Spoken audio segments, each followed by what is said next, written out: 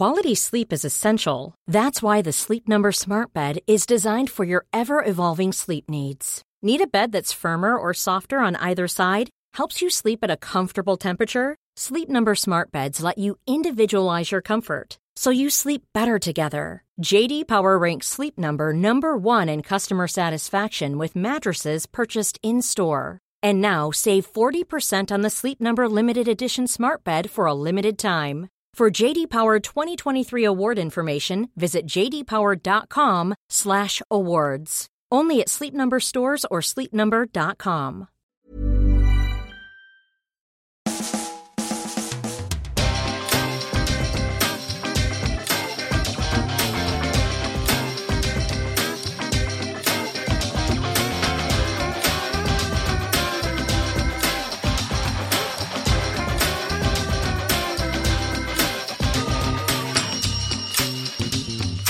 Hello there, welcome to a brand new Arsblog Arscast right here on arsblog.com. Hope you're well. What a great show we have for you today.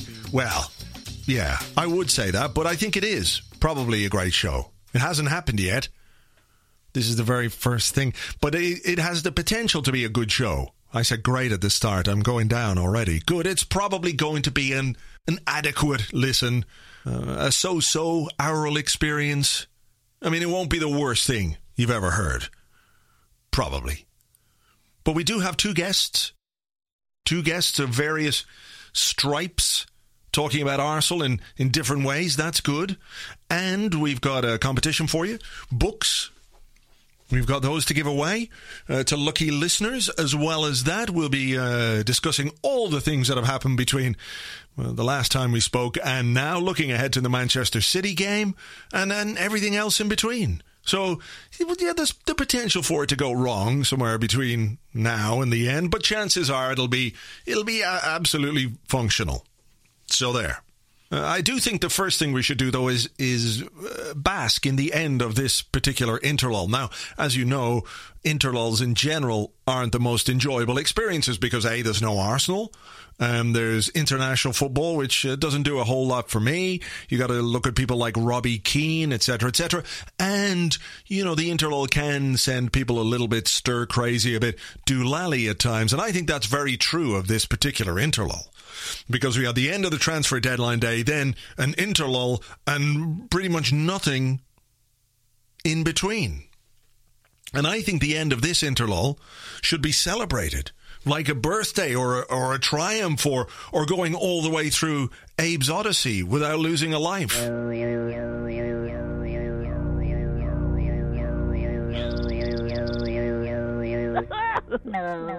It has been a conspiracy theory heavy interlull. It has. I think if you look up the biggest conspiracy theories in the world, you'll find out that JFK was killed by John Lennon and the moon landings took place on a soundstage somewhere outside Mullingar, and the MMR vaccine doesn't just give your kids autism, it makes them paparazzi who drive in tunnels in Paris and kill princesses. That's the level of conspiracy that we've been dealing with this week. All to do, of course, with Danny Welbeck and Arsene Wenger, and this concept that Arsene Wenger might not have been the one that signed Danny Welbeck, as if anybody else at Arsenal Football Club is in charge of football and transfers and can do anything without his permission. But no, Arsene Wenger didn't sign him.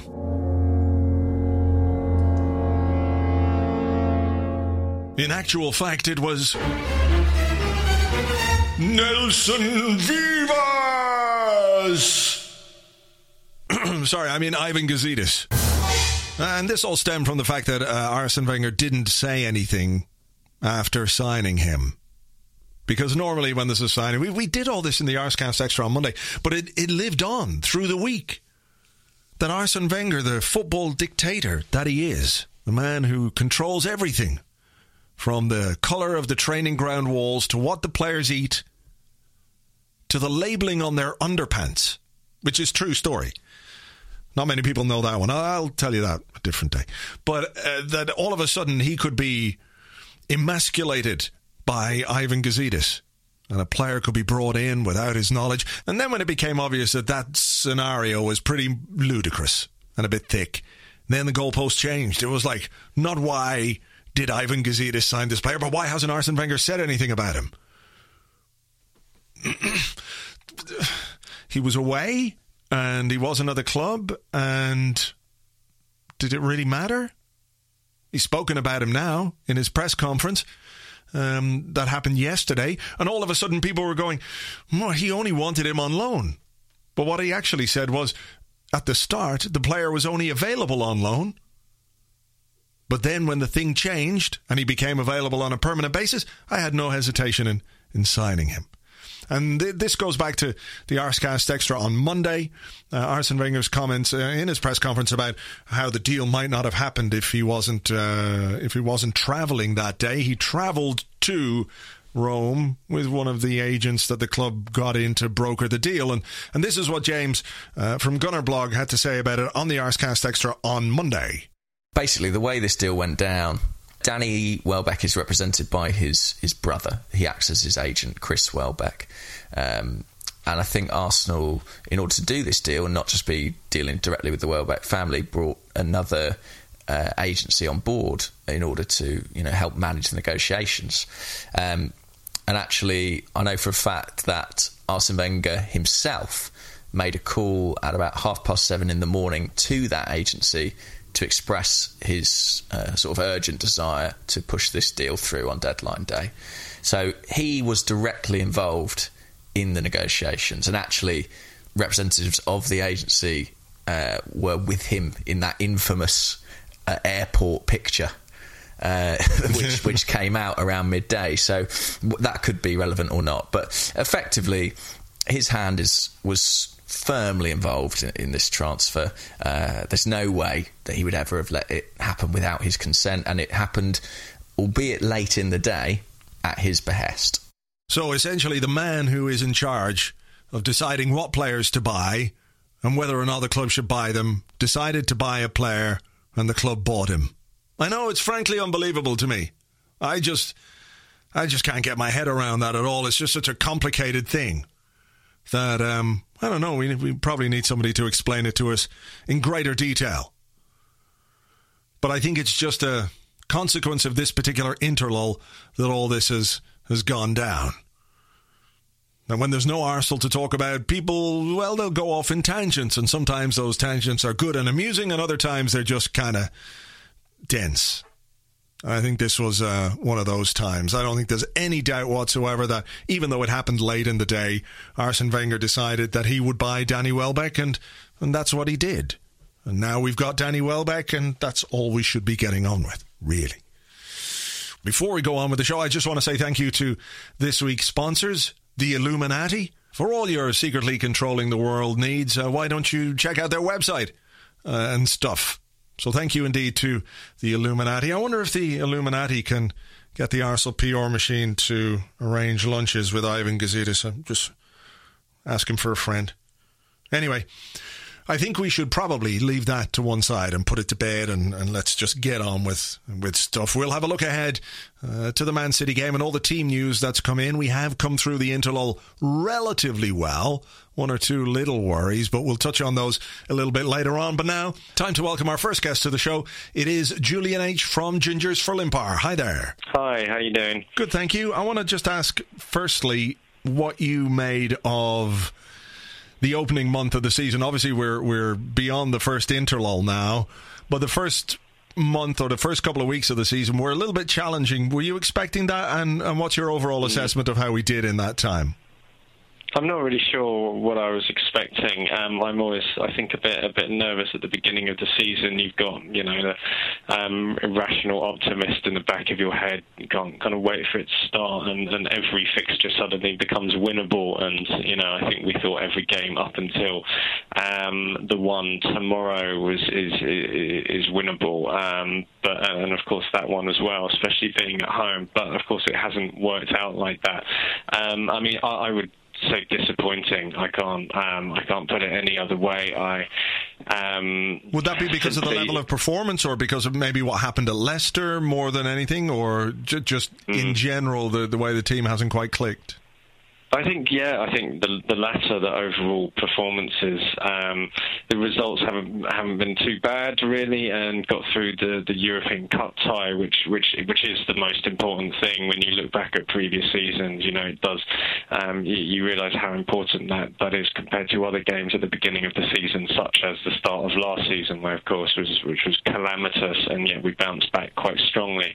But I don't know. It's strange because you know we've in recent seasons. The sort of weakness in personnel, if you like, has been so obvious, and we started the season thinking, you know, we can't challenge. You look at the squad; it's not good enough. We've kind of come a bit used to that, and it's been very obvious where to put the blame. And there have typically been, you know, 2 or 3 scapegoats, if not more, in the side, and you can say, well, that's just that.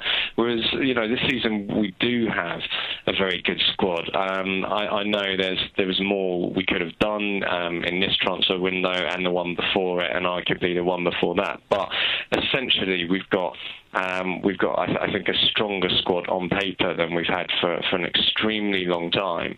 And yet, as you said, it's just the you know, as we all know when you're old like us, that it's not that simple. It's often, you know, the teams that look better on paper don't perform as well, and it's that kind of blending. I was watching the game, if you'll forgive me, up the road that happened just before the international break, and you looked at the team sheets, the Tottenham lineup, and the Liverpool lineup, and it didn't look that different in quality, and yet, I mean, for me, Liverpool just on a different level to the home side, and it's Wenger's challenge now. I think one thing he's been so vocal over the summer, and his spin is very much, I was restrained by money and there was nothing else I could do, and now we've got the money. And the problem with that is, of course, it kind of, you know, makes a rod for his own back, and it kind of isn't that excuse now. And it's up to him to show that he can make these players blend. Yeah, I mean, it raises expectations also, of course, when you go out and you buy players like Mesut Ozil and Alexis, and you spend big money on those. Interesting in the sense that at the end of last season, he identified the area where the team really needed to improve as the goal-scoring part of things, where Manchester City scored 100 goals, Arsenal scored 66. And we all, I think, have our reservations about the depth at the back. And I think those are legitimate concerns, but it looks like what he's done is really try and top-load this side. If you look at the additions to the squad, Welbeck, which we can touch on overall in a couple of minutes' time, Welbeck's come in. Joel Campbell is there to add a bit of depth to the squad. Alexis has come in. And then you've got, around them, Cazorla, you've got Oxlade-Chamberlain, you've got Theo Walcott to come back. Giroud, we know, is there, but injured. It does look as if that he's really made a concerted effort to boost the options in that area of the pitch. Yeah, I mean, when he said before Welbeck signed, he says we have too many forwards line, which almost seemed designed to send some people flipping out. But it's. I mean, in a way, I think that's true. I think a lot of the reservations some of us have there are not about the number of forwards. It's more about who those forwards are, sure. and also sort of how much faith he has in them. I mean, of course, you never really know with him, but you can sense things in terms of where he plays players and when he plays them and how often he plays them or how often he doesn't, and then also just little subtle things about when he's speaking about players. I mean, he's always, of course, generally positive, but so I think for players where he's not so keen on, he doesn't get as kind of passionate about defending them as he does. For example, with Özil, he gets very passionate and he goes into a lot of detail about what Ozil's doing and what people are missing and stuff. And you certainly don't get that with I think with players like Podolski and even Joel Campbell. You get slightly fainter praise, to say the least. Yeah. And personally, I'm not convinced he's convinced by either of those two players. I'd agree. Yeah. He's certainly convinced by Sanogo, but the question is whether that's going to become justified and prove a lot of people wrong, or whether it's going to come back to hit him in the face. But as you see, the numbers are definitely there. He's clearly front loaded it. It's interesting again, though. It comes down to how can the team create more chances and become just more of a kind of naturally goal scoring team, and that's not just down, of course, to having lots of forwards. That's to them. Again, just to use that word, blending and cutting through in the final third. And I think to come back to your original question, that's one of the disappointments of the first few games of the season, is we just haven't seen that cutting-edge creativity in the final thirds that I think we'd like to see. Do you think that's one of the big challenges that he's got now, to try and figure out how to get Ozil, Cazorla, Alexis, Welbeck, Walcott, these players into the team and maintain the balance from an attacking point of view? I mean, do you worry that there's a lack of creativity, or just that the balance isn't quite right enough for things to click? I think it's just in terms of we haven't sort of found the system.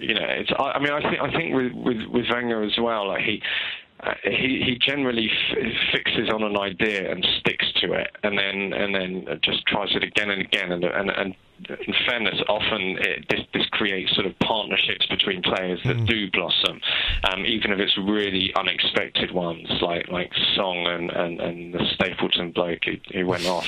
This does tend to happen, and I mean, one thing I think we will see this season, hopefully I'm wrong, but I think with the number of attacking players we have, he's not going to suddenly become a great squad manager and have them coming in and out and adjusting to tactics and stuff. I think he will try to find a combination of those attacking players which works, or which he thinks will work, and I think a lot of them will end up just sitting on the bench, basically, if that. But it's tough, because of course he's changed to this 4-3-3 as well, which is a bit different to last season, and it's funny because, as you say, he knows that we have to improve the goal scoring, yet at the same time, in a way, this has made us even a bit more kind of cautious and a bit more midfieldy, if that's kind of a word. And I think against Everton, for example, I thought a lot of our midfield play was actually very, very good, and I thought we controlled that quite well. But it was the final third again, and then of course a couple of defensive mistakes. But we'll have to see. I think that is his challenge. It's a nice problem to have as a manager when you think of the problems he had, with his squad 3 years ago and 4 years ago. It's a nice problem to have a lot of attacking talent, and to have the question of how do you merge them. I'd expect, as I said, just 2 or 3 to sort of come through and develop a good understanding. Players that, in my opinion, like Walcott, Ozil, Sanchez, and I can see some of the others just kind of really being squeezed out for a lot of the season. Danny Welbeck's arrived from Manchester United. What did you make of the signing overall? I mean, in the circumstances, it seemed more and more sensible and rational, given that Sanogo had struggled so badly at Leicester, and he wasn't alone in that, but he has become, after only 17 games, something of a lightning rod for criticism. And I don't think that's not that it's not fair, but you can understand it when people are looking for Arsenal to challenge, and they want to see a better striker than Yaya Sanogo. And I think in Welbeck we've got a better striker than Yaya Sanogo. I mean, is he the kind of player who can bring out the best of Mesut Ozil? Because we've spoken about how he lacked players with pace and players to make those runs, and with Walcott in the team, with Alexis in the team, they're now, when those guys are fit, is almost an emphasis on pace, whereas before it seemed to be something of an afterthought. With Walcott out of the team, all of Arsenal's pace was gone. And now we have not one, not two, but three options when those guys are all fit and ready, which should change the way that we look to attack. Yeah, you'd certainly hope so, and I think it's great that we've got faster players now. But I always think with this question, it's not just a matter of sort of pure pace, if you like, kind of run below sprint challenge kind of thing. It's also about kind of movement and sort of guile, and being also psychologically being prepared to run past players. So some players that's just not their game. I mean, Cazorla, for example, you've got the players who instinctively come deep and look to keep the ball, and then maybe create, and then those like Ramsey, for example, who is often deep, and of course he's fast, but he's not Theo Walcott fast yet. He often gets in those positions and runs beyond players, and I think Welbeck will improve that. I mean, one of the things I like Welbeck. I wanted us to sign him. I'm on that side, and one of the things that I liked about watching him for Man United was his intelligence, I think, and his movement was often very good. Of course, you're never entirely sure how much that's the manager and how much it's the player. Like I thought under Ferguson, Welbeck was used very, very cleverly. Often, I remember when they played away at Real Madrid. And it was his tactical decision, and Welbeck I thought was brilliant that night, and not so much last season under Moyes, perhaps. So maybe that says everything. So I mean, perhaps that is again, we're coming back to Wenger's challenge. Like, can he deliver that side of Welbeck where you see the pace and also the kind of the confidence to get into good positions and get past players, and then also to finish the chances. Sanogo has had some chances in recent games, and sometimes his movement has got him in those positions. The one-on-one against Leicester, for example, where he made a good run, but just didn't have the composure or ability, or whatever we're saying it is, to finish. So yeah, hopefully we will, and hopefully maybe it will take a bit of the burden off Sanogo. Like you say, I mean, I didn't go to Leicester. I watched it in a well-known pub near the ground, and I have to, I don't know, there were lots of groans about Sanogo, and I mean, I'm by no means his biggest fan whatsoever, but I mean, hopefully that doesn't happen too much, because as we know, you could potentially kill a player's confidence, I suppose, at this point in his career. I mean, we've seen it before, haven't we, where the manager has played young players and you look at them and you think, wow, that guy is just not anywhere near ready, and they gain a reputation for being, crap or whatever, and it is just a case of not being ready, and then a couple of years later, there's a different player.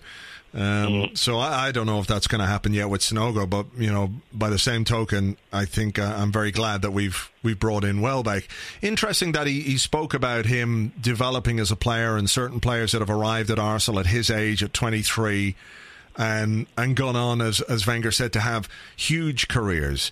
He found himself a little bit shunted to the sidelines because of the guy we spoke about, who might have left us and gone there, and Rooney, of course, playing as a central striker. I mean, he has now, with Giroud out and with Sanogo just not really a convincing option, although he's got Alexis for a bit of competition as the central striking role. With Giroud out until January, he's got 4 months basically to establish himself as the team's first team striker. It's a huge opportunity for him as well. Yeah, it is, and the stuff that we've been hearing about in the last 24 hours about it being a permanent deal and not a loan, I mean, that kind of suggests that he's got, he is motivated to make it really work and to have something to build on. I'd expect maybe he has other motivations, but yeah, absolutely. It's, I mean, he's coming into a team, as we've said, there is uncertainty about how we're going to line up and how we're going to play. And in a way, that's probably nice for players. Like when things are kind of rigid and fixed, it can be, I suppose it can kind of close closed doors. Whereas, if it's if you have that opportunity to win a position for yourself, then that's a huge motivation. And we'll see. Hopefully, we just don't come to rely on him as much as we did with Giroud last season and play him into the ground. So we'll have to see how that pans out.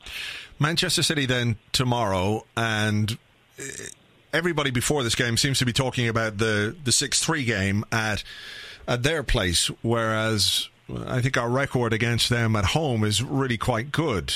Over the last few years, we've won a couple, and I don't think they've won. Maybe there was that crazy game when Koscielny got sent off, wasn't it, in the first few minutes? But generally speaking, we've been pretty good against them at home. Do you think the Community Shield? I know it's not necessarily a guide by which you can decide who's going to win the title and which is a better team by any means, but in a way might have broken a little bit of a psychological barrier ahead of this particular game, given that the emphasis has been on our inability to get big results against the bigger teams in this league. Perhaps, yeah. I half think City was so bad that day. They might have actually have done themselves a favour by just not making it seem like a remotely competitive fixture. But they were that bad against Stoke as well a couple of weeks ago. They were bad. Yeah. And perhaps it's you'd certainly like to think so, and of course, as you're alluding to, like our big game problems were predominantly away from home last season, and arguably in seasons before that as well. So you'd expect that wouldn't be a big psychological problem. I mean, perhaps. Mother's Day is around the corner. Find the perfect gift for the mom in your life with a stunning piece of jewelry from Blue Nile. From timeless pearls to dazzling gemstones, Blue Nile has something she'll adore. Need it fast? Most items can ship overnight. Plus, enjoy guaranteed free shipping and returns. Don't miss our special Mother's Day deals. Save big on the season's most beautiful trends. For a limited time, get up to 50% off by going to BlueNile.com. That's BlueNile.com. This is Paige, the co-host of Giggly Squad, and I want to tell you about a company that I've been loving, Olive & June. Olive & June gives you everything that you need for a salon-quality manicure in one box. And if you break it down, it really comes out to $2 a manicure, which is absolutely insane. It's also so easy to get salon-worthy nails at home with Olive & June. The difference between how your nails used to look when you did them yourself and now with the Mani system is a complete game changer. The best thing about Olive & June, too, is it's a quick dry. Dries in about 1 minute, lasts for 5 days, and full coverage in up to 1 to 2 coats. Visit oliveandjune.com/perfectmani20 for 20% off your first system. That's oliveandjune.com/perfectmani20 for 20% off your first system.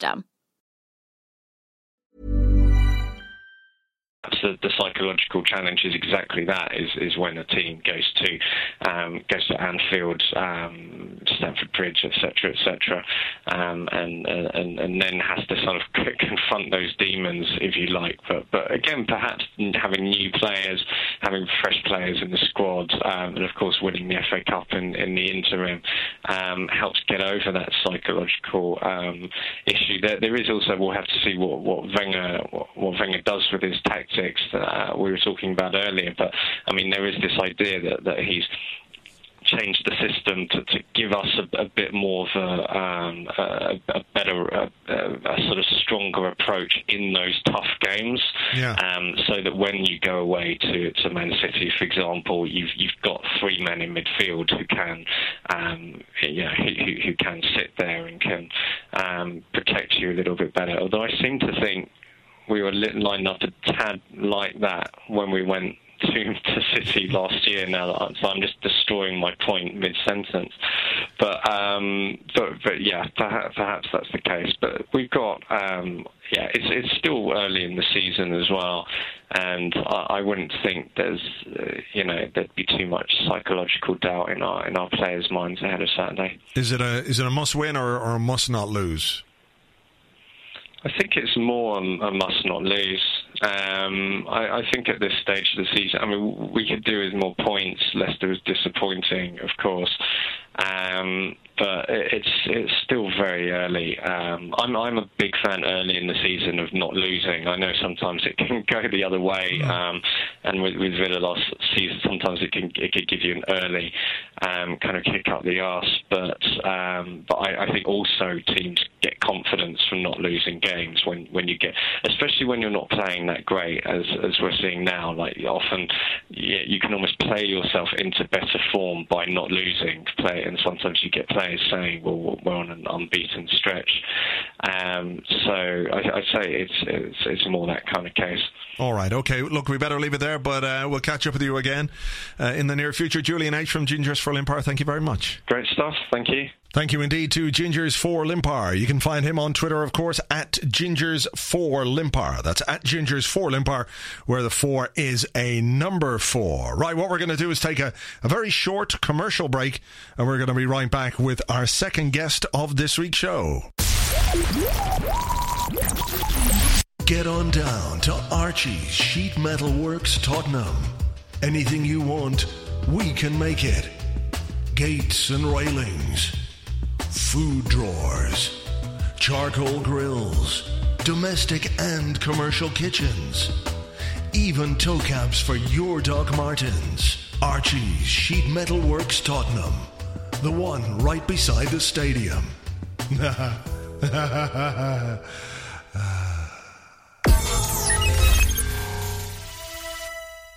Welcome back to this week's Arscast. Time for our second guest of the show, and with me, an author, Stuart Taylor, who's written a book about an Arsenal player whose career started incredibly and ended tragically. The player in question is Paul Vaesen. The book is called Stuck in a Moment, The Ballad of Paul Vaesen. And Stuart Taylor, the author, is with me now. Welcome to the show. Thank you for asking me. There are probably there are probably people out there right now who don't have any clue who Paul Vaesen was, given that what he did happened over a very short period of time and obviously quite a long time ago. Can you give us a little bit of background about who he was? Yeah, Paul joined Arsenal in the mid-70s, and he worked his way through the youth ranks and the reserve ranks pretty rapidly. And he became effectively the understudy for Frank Stapleton and Alan Sunderland towards the end of the 70s and into the early 80s. His best season was the 79-80 season, when he actually got a run of games and he scored a winner at White Hart Lane in a league match. And then a few days later, he had his big moment when he came on as a substitute and scored the winning goal at Juventus in the Winners' Cup semi-final. I mean, set the scene there for us a little bit. Arsenal were on the verge of going out. Yeah, the first leg had been quite an attritional affair. The Italians were playing like Italians did, very, very defensive.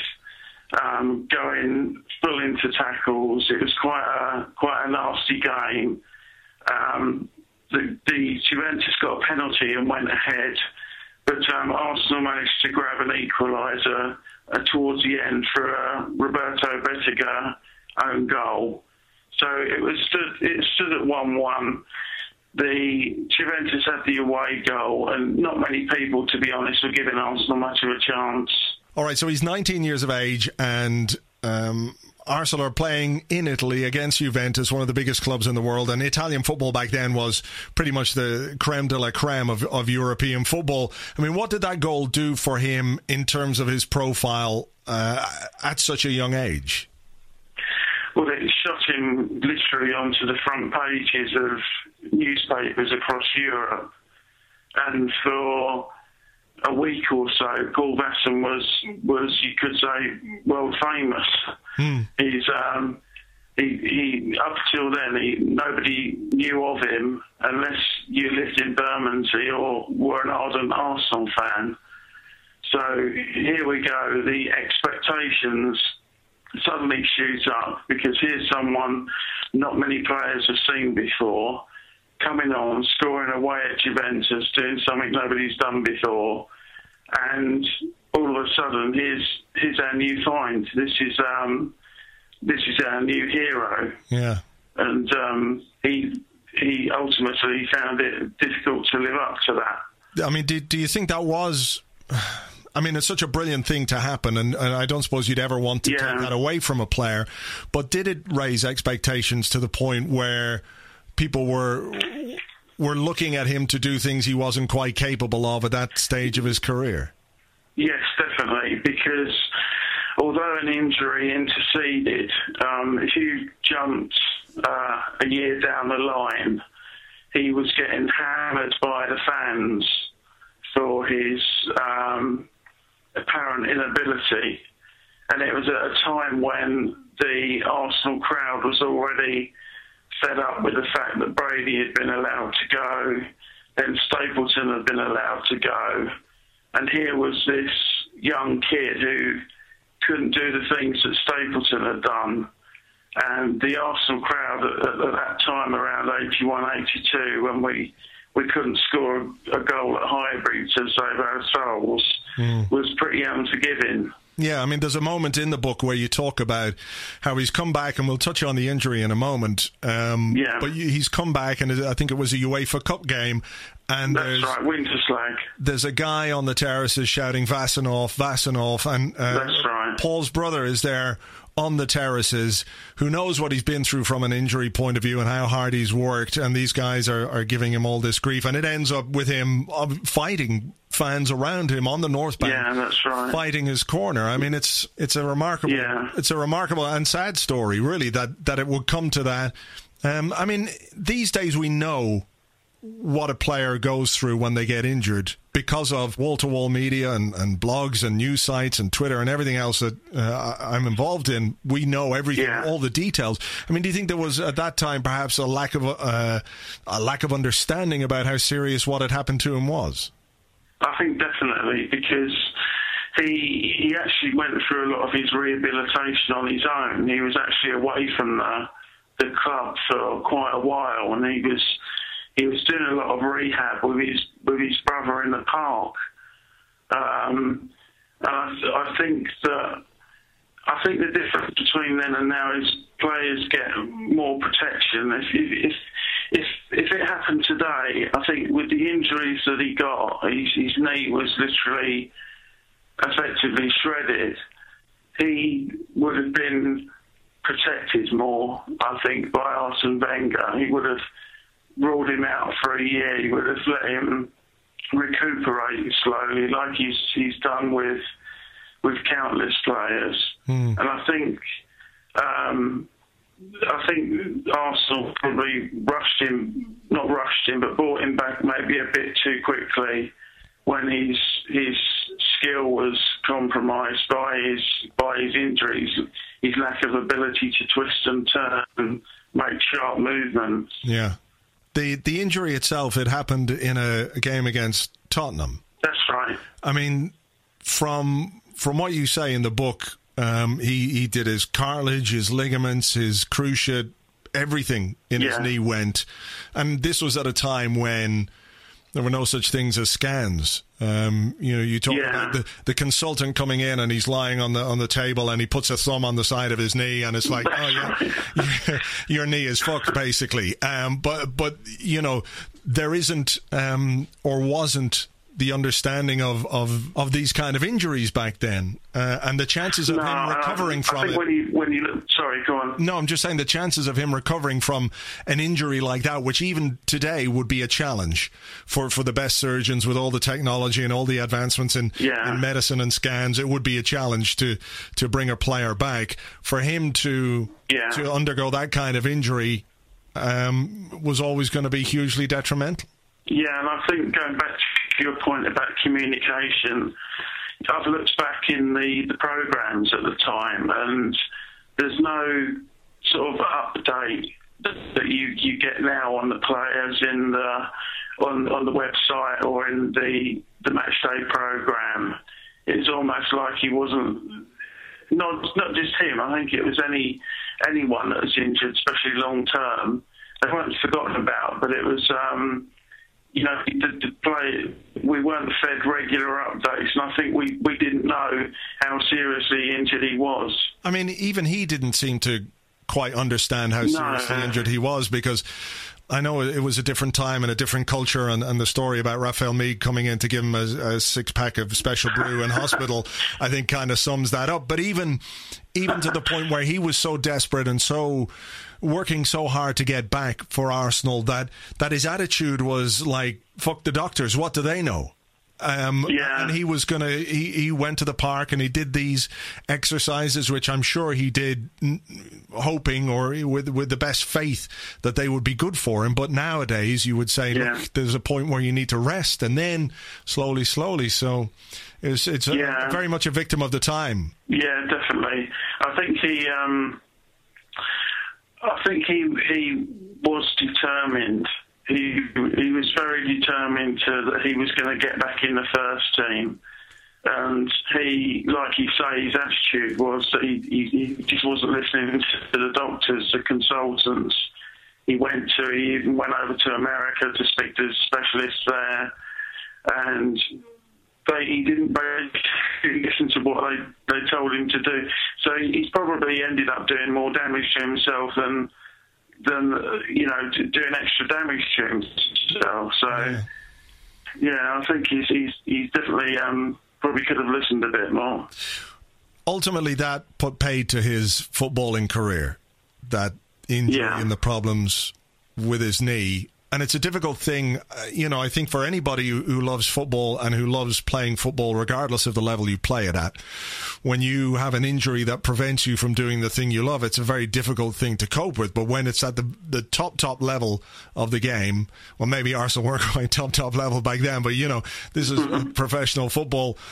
It's a big gap to fill. And unfortunately, his life after football took a very dark turn. Yeah, I mean, he's not obviously the first one that's faced these problems, and he won't be the last. And Paul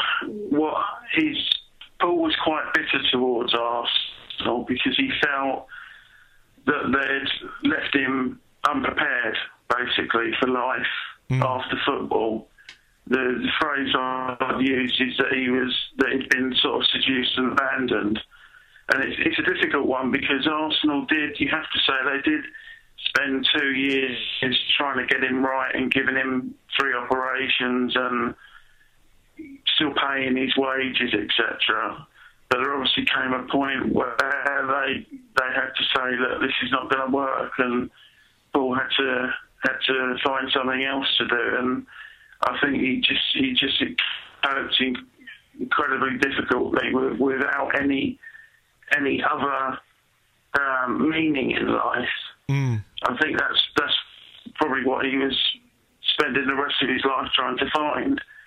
And it wasn't until he found God much later on that I think he did find something. But even then, that was just a passing phase. But I think, players, even today, we hear of clubs taking kids on when they're 8 and 9 years old, and they're telling them they're going to be stars and they're going to do this and that, and 99% of them don't make it. Yeah. So you've got those young kids that are rejected. You've got people who retire early, and you've even got the people who retire after a full career. There's only so many jobs in coaching and in working on TV. And if you don't go into those fields, you've got to find something else, and it's usually something a lot more mundane than what you've been doing. Do you think that perhaps there is, when we talked about that desire of his to get back and playing, that was almost self-destructive because of... yes, I think so, because... that Paul, was a personality trait that sadly he took on then. Yes, because I think Paul was his brother mentions in the book a couple of times, was all or nothing. He was 100% or 0%. And I think he went from being 100% football to 0% football because he stopped watching games. He was offered the chance to go and coach kids in Malta, and he had other similar offers, and he turned them flat down because he didn't want anything to do with football anymore. So I think his mindset didn't help him much. As I say, he was just sort of an all or nothing type of character, which unfortunately I am as well. It's one of the things we've got in common. Yeah. It ended in August 2001 for Paul after a long struggle with drugs and with alcohol. Yeah. And when you see a story like that, a guy who at 19 looked like he had the world at his feet and so many years later has nothing, it does show you how fickle the game of football is. But in writing this book, have you been able to... I know that you've spoken with his family a great deal. Yeah. Is there something good that can come out of the story? Particularly for his mother, I think, that she doesn't seem to have, until quite recently, come to terms with what's happened or with what happened to him. No, and one of the things that she's mentioned to me about the book is that it has helped her do that. The same for Paul's brother, Lee, as well, who's never really got round to dealing with it himself. And I'm hoping it's given them some form of closure. Not closure might not be the right word, because it sounds like you're not going to think about it anymore. And of course, I think about him every day. But I think really. Hello. Hi. Yeah. No, I'm listening. Yeah. Oh, sorry. I think really the other thing is that it helped. It's helped Maureen in that her son is being talked about again, and she felt like Paul that he'd been forgotten a bit by the football community, and bringing him back into the forefront with this book and having the book launch at Arsenal, etc., and having some ex-players there has made her feel quite good that Paul's not been forgotten. Well, that's good. I mean, it's obviously a sad story, but if ultimately it has a positive effect on her and the rest of his family, then that's a good thing. The book is called Stuck in a Moment, The Ballad of Paul Vasson by Stuart Taylor, published by GCR Books. Stuart, thank you very much indeed for talking to me. Thank you, Andrew. Thank you. Thanks to Stuart, and also thanks to GCR Books, who've given me 3 copies of Stuck in a Moment, The Ballad of Paul Vasson, to give away to you. All you have to do, if you would like to win one, is answer this very, very simple question. Against whom did Paul Vasson score that goal in Europe to put Arsenal into the final of the Cup Winners' Cup? Who did he score against, the goal that made him famous? All you have to do is send your answer to competition@arsblog.com. That's competition@arsblog.com. The random number generator will pick 3 winners, and I'll announce those on next week's Arscast. So, now all we have to do is look ahead to the game tomorrow against Manchester City. And after the interlull, we've obviously got to get back into the swing of things. Injury news and team news is quite good. We've got Mikel Arteta back after his sprained ankle. Mesut Ozil is in the squad, despite some worries that he might not make it. He went away with Germany for the interlull and didn't play at all, so I was a little bit worried that he might have been a bit more injured after doing his ankle at Leicester. He's back in the team. Kieran Gibbs is back in the squad. Lauren Koscielny is back in. David Ospina, the goalkeeper, he's fit, so we're kind of operating almost at full tilt here. There is a worry, though, about Aaron Ramsey after he turned his ankle on that pitch in Andorra for Wales the other night, so that's a bit of a worry. He might miss out, and that would be a blow, obviously, given the influence that he has on this team. Even when he doesn't play well, he's got the ability to pop up and get us a goal. But in general terms, it does look as if we're, as healthy as we have been for quite some time. It'll be interesting to see the team that the manager picks. He's got Ozil, he's got Cazorla, he's got Alexis, he's got Oxlade-Chamberlain, he's got Wilshere. We've got new boy Danny Welbeck, who has to start. In my opinion, he's got to start on Saturday. After his 2 goals in midweek, he is the best candidate that we've got. We've just spent 17 or 18 million pounds on him. Let's play him as a striker, even though Arsene Wenger did what he normally does, is say, yes, his best position is a striker, but of course he's a versatile player. But I think if you were to go back and look at the Arsenal.com records and check every signing that he makes, he might say, yes, he's a versatile player. Apart from Shamak, maybe, and Park. I doubt he said that about them. But Welbeck, I think, will start up front, and with the likes of Ozil and Cazorla and Alexis in and around him and behind him, we shouldn't be found wanting from an attacking point of view. The first month of the season was functional, I think you might say. We've got through it. We did kind of what we had to do, even if Leicester, you look back on that as dropped points, but we won at home against Palace. We got through to the Champions League. We got a draw away against Everton. Had to dig deep to do that. And we know that the World Cup and the pre-season wasn't ideal. But here we are now in September. It's mid-September. Blimey, it's mid-September already. Well, heading towards mid-September. And we should be fully fit, match fit and sharp, and this is a team now that really has to start clicking, even if there are some decisions that the manager has to make. So that's just about that. Let's keep everything crossed. I hope to see some of you in the usual place on Saturday. I'm over for the game, looking forward to it, looking forward to watching us win, of course. So we'll leave it there for this week. We'll be here on Monday, myself and James, with an Arscast Extra, looking back on what happened at the weekend. So until then, take it easy, have a great weekend, talk to you next time. Bye bye.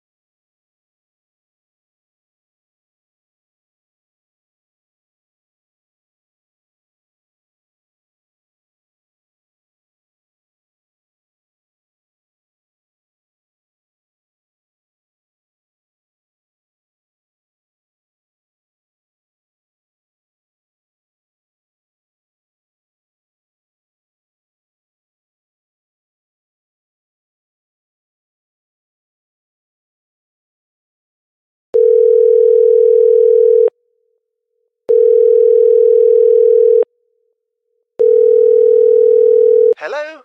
Yes, Ivan. It's Daniel here, Daniel Levy. Yes, how are you? Delighted to hear that, delighted. This laughter isn't at all fake to butter you up. Anyway, look, we've been having a few problems. I don't know if you've noticed on the news, but with our new stadium. Yeah, it is a bit. Yeah.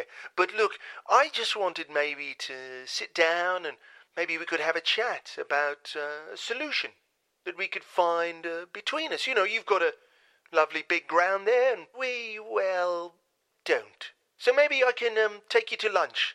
Is there anywhere in particular you'd like to go? I mean, it's on me, of course. What's the name of it? It's a French restaurant, is it? No Chance. Sounds great. And the address? What is it?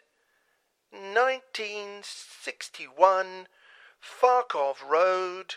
Great.